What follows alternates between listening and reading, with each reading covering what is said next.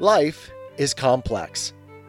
Join us for the simple gifts of wisdom, love, and delight in the written word. Common Sense by Thomas Paine. Appendix. Since the publication of the first edition of this pamphlet, or rather, on the same day on which it came out, the King's Speech made its appearance in this city. Had the spirit of prophecy directed the birth of this production, it could not have brought it forth at a more seasonable juncture, or a more necessary time. The bloody-mindedness of the one showed the necessity of pursuing the doctrine of the other. Men read by way of revenge, and the speech, instead of terrifying, prepared a way for the manly principles of independence. Ceremony, and even silence, from whatever motive they may arise, have a hurtful tendency, when they give the least degree of countenance to base and wicked performances. Wherefore, if this maxim be admitted, it naturally follows that the King's Speech, as being a piece of finished villainy, deserved, and still deserves, a general execration by both the Congress and the people. Yet, as the domestic tranquility of a nation depends greatly on the chastity of what may properly be called national manners, it is often better to pass some things over in silent disdain, than to make use of such new methods of dislike as might introduce the least innovation on that guardian of our peace and safety. And, perhaps, it is chiefly owing to this prudent delicacy that the King's Speech hath not, before now, suffered a public execution. The speech, if it may be called one, is nothing better than a wilful, audacious libel against the truth, the common good, and the existence of mankind, and is a formal and pompous method of offering up human sacrifices to the pride of tyrants.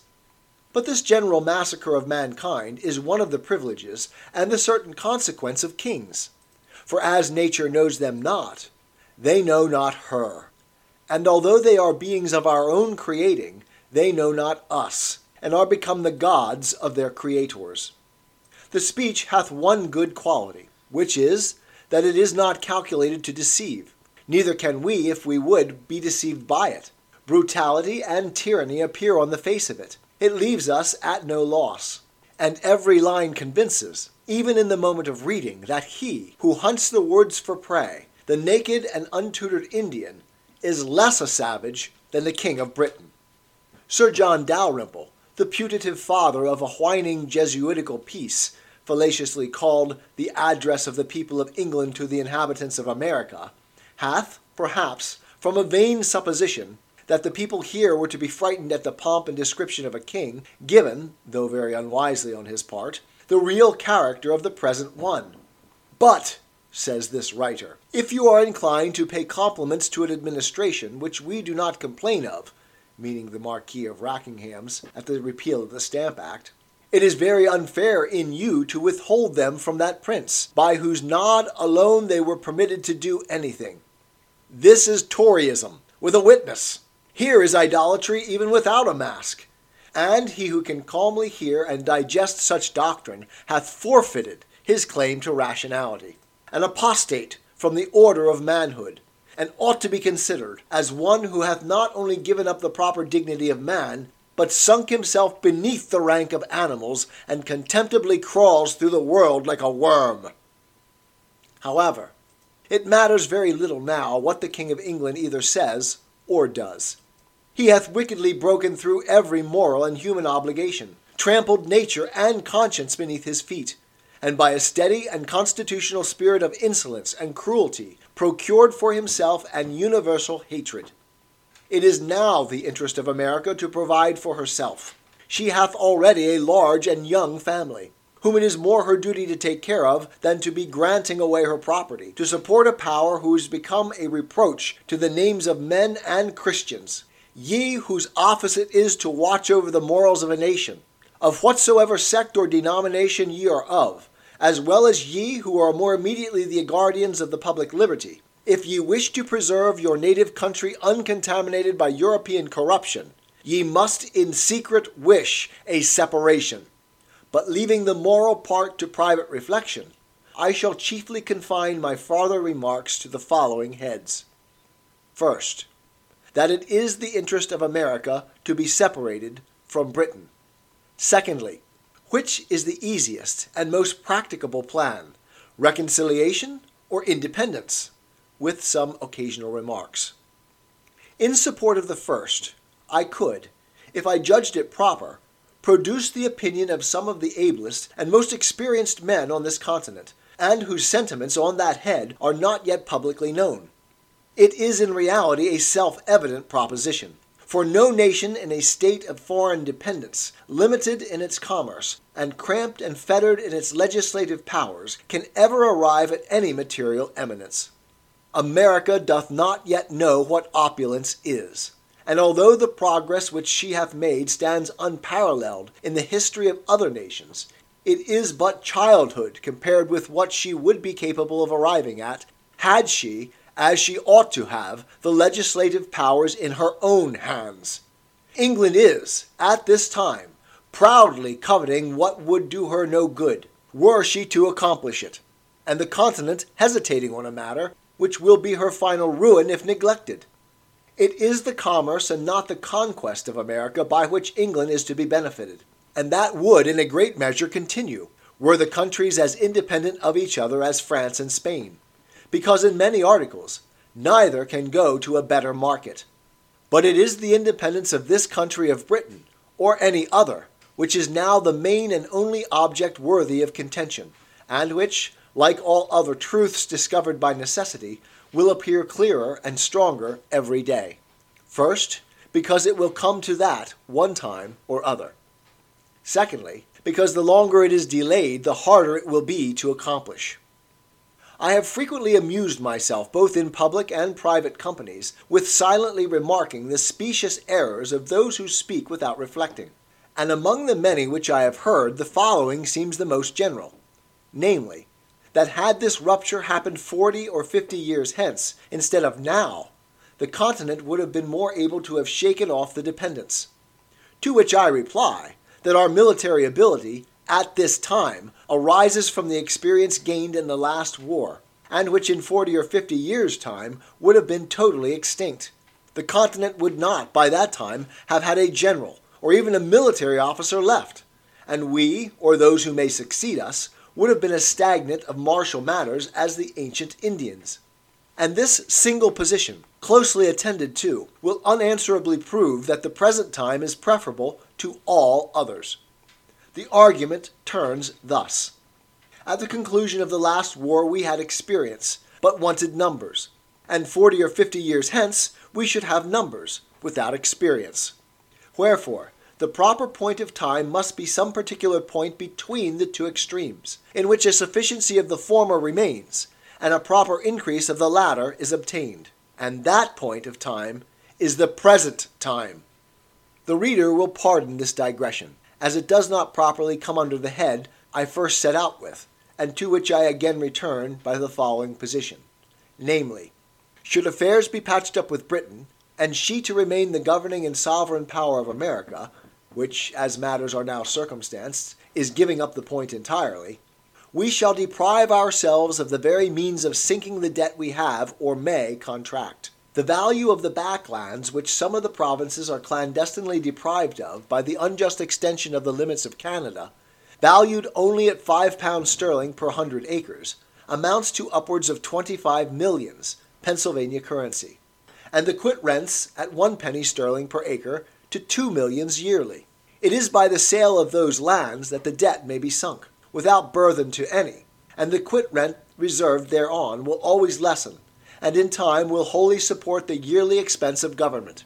It matters not how long the debt is in paying, so that the lands when sold be applied to the discharge of it, and for the execution of which the Congress for the time being will be the continental trustees.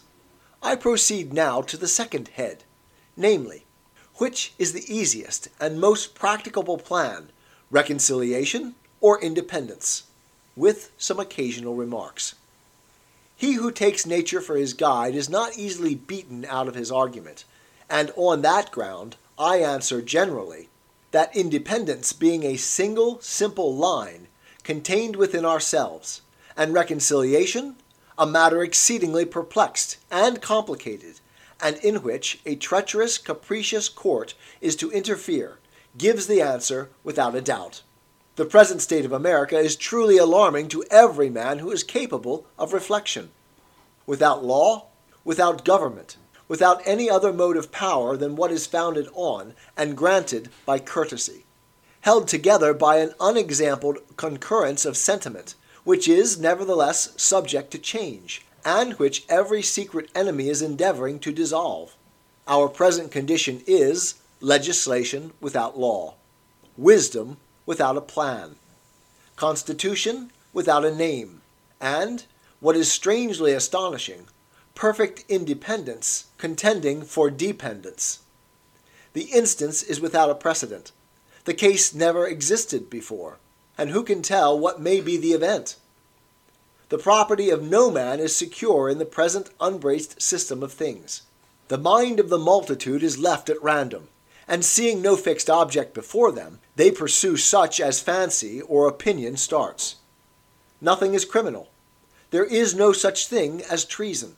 Wherefore, everyone thinks himself at liberty to act as he pleases. The Tories dared not have assembled offensively, had they known that their lives by that act were forfeited to the laws of the state. A line of distinction should be drawn between English soldiers taken in battle and inhabitants of America taken in arms. The first are prisoners, but the latter traitors.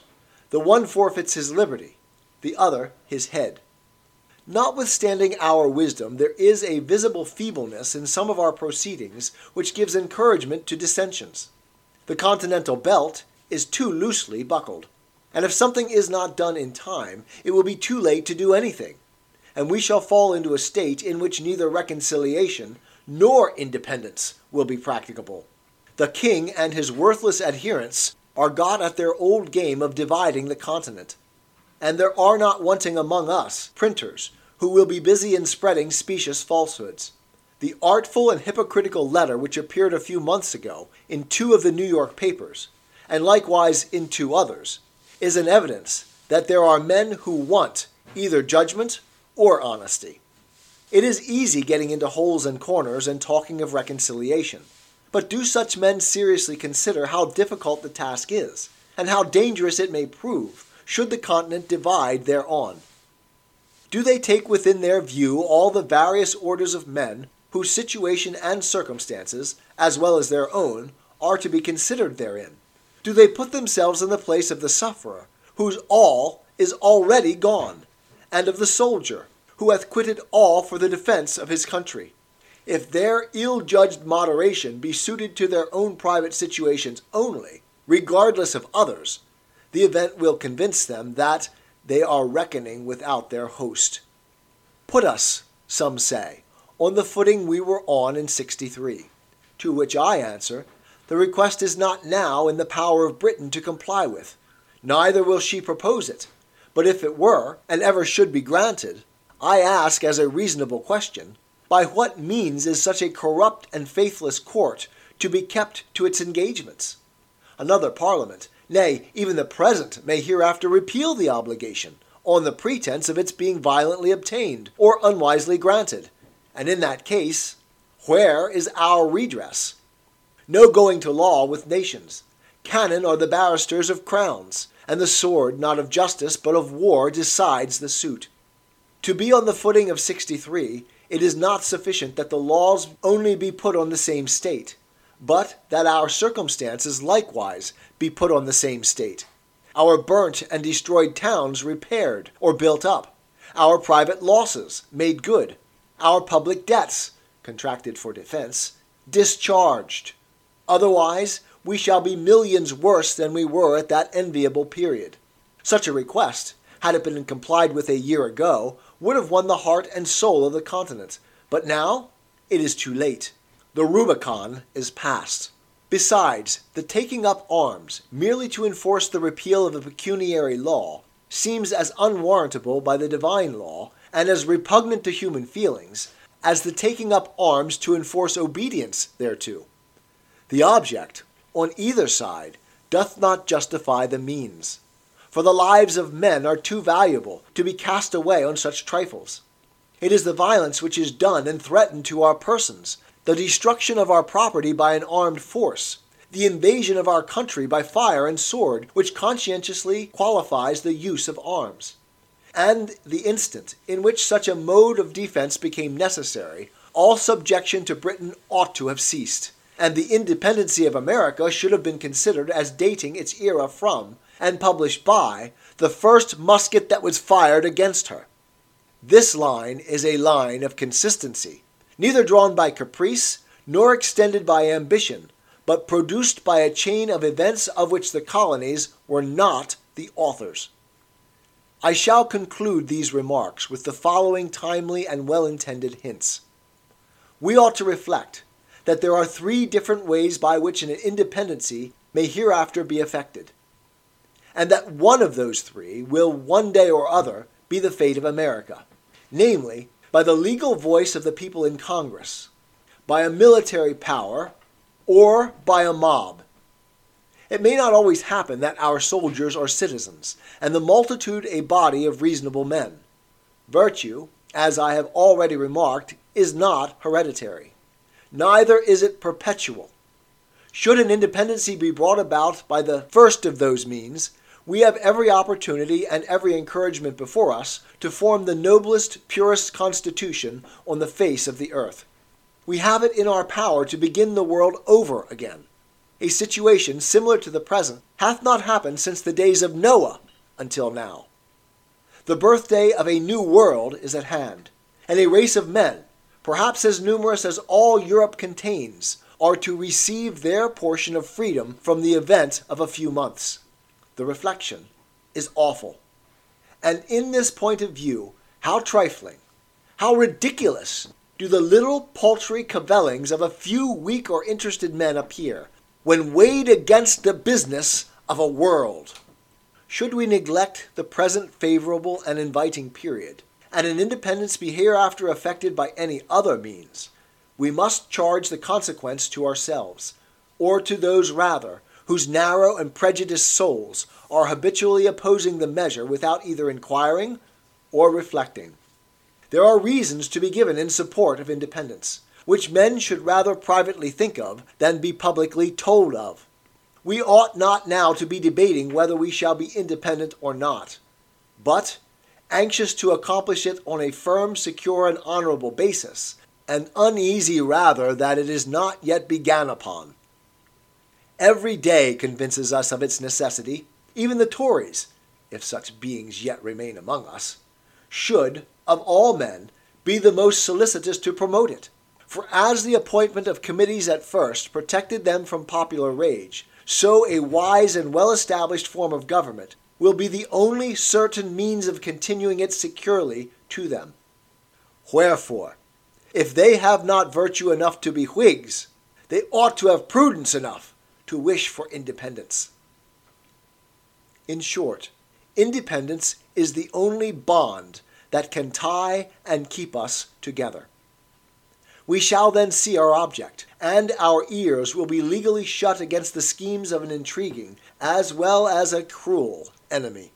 We shall then, too, be on a proper footing to treat with Britain, for there is reason to conclude that the pride of that court will be less hurt by treating with the American states for terms of peace than with those whom she denominates rebellious subjects for terms of accommodation. It is our delaying it that encourages her to hope for conquest, and our backwardness tends only to prolong the war.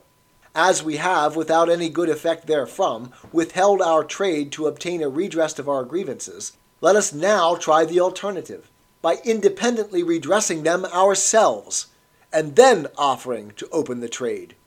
The mercantile and reasonable part in England will be still with us, because peace with trade is preferable to war without it, and this offer be not accepted, other courts may be applied to.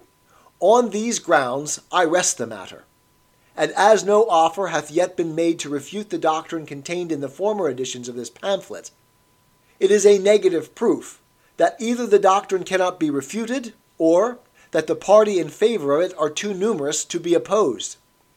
Wherefore, instead of gazing at each other with suspicious or doubtful curiosity, let each of us hold out to his neighbor the hearty hand of friendship, and unite in drawing a line which, like an act of oblivion, shall bury in forgetfulness every former dissension.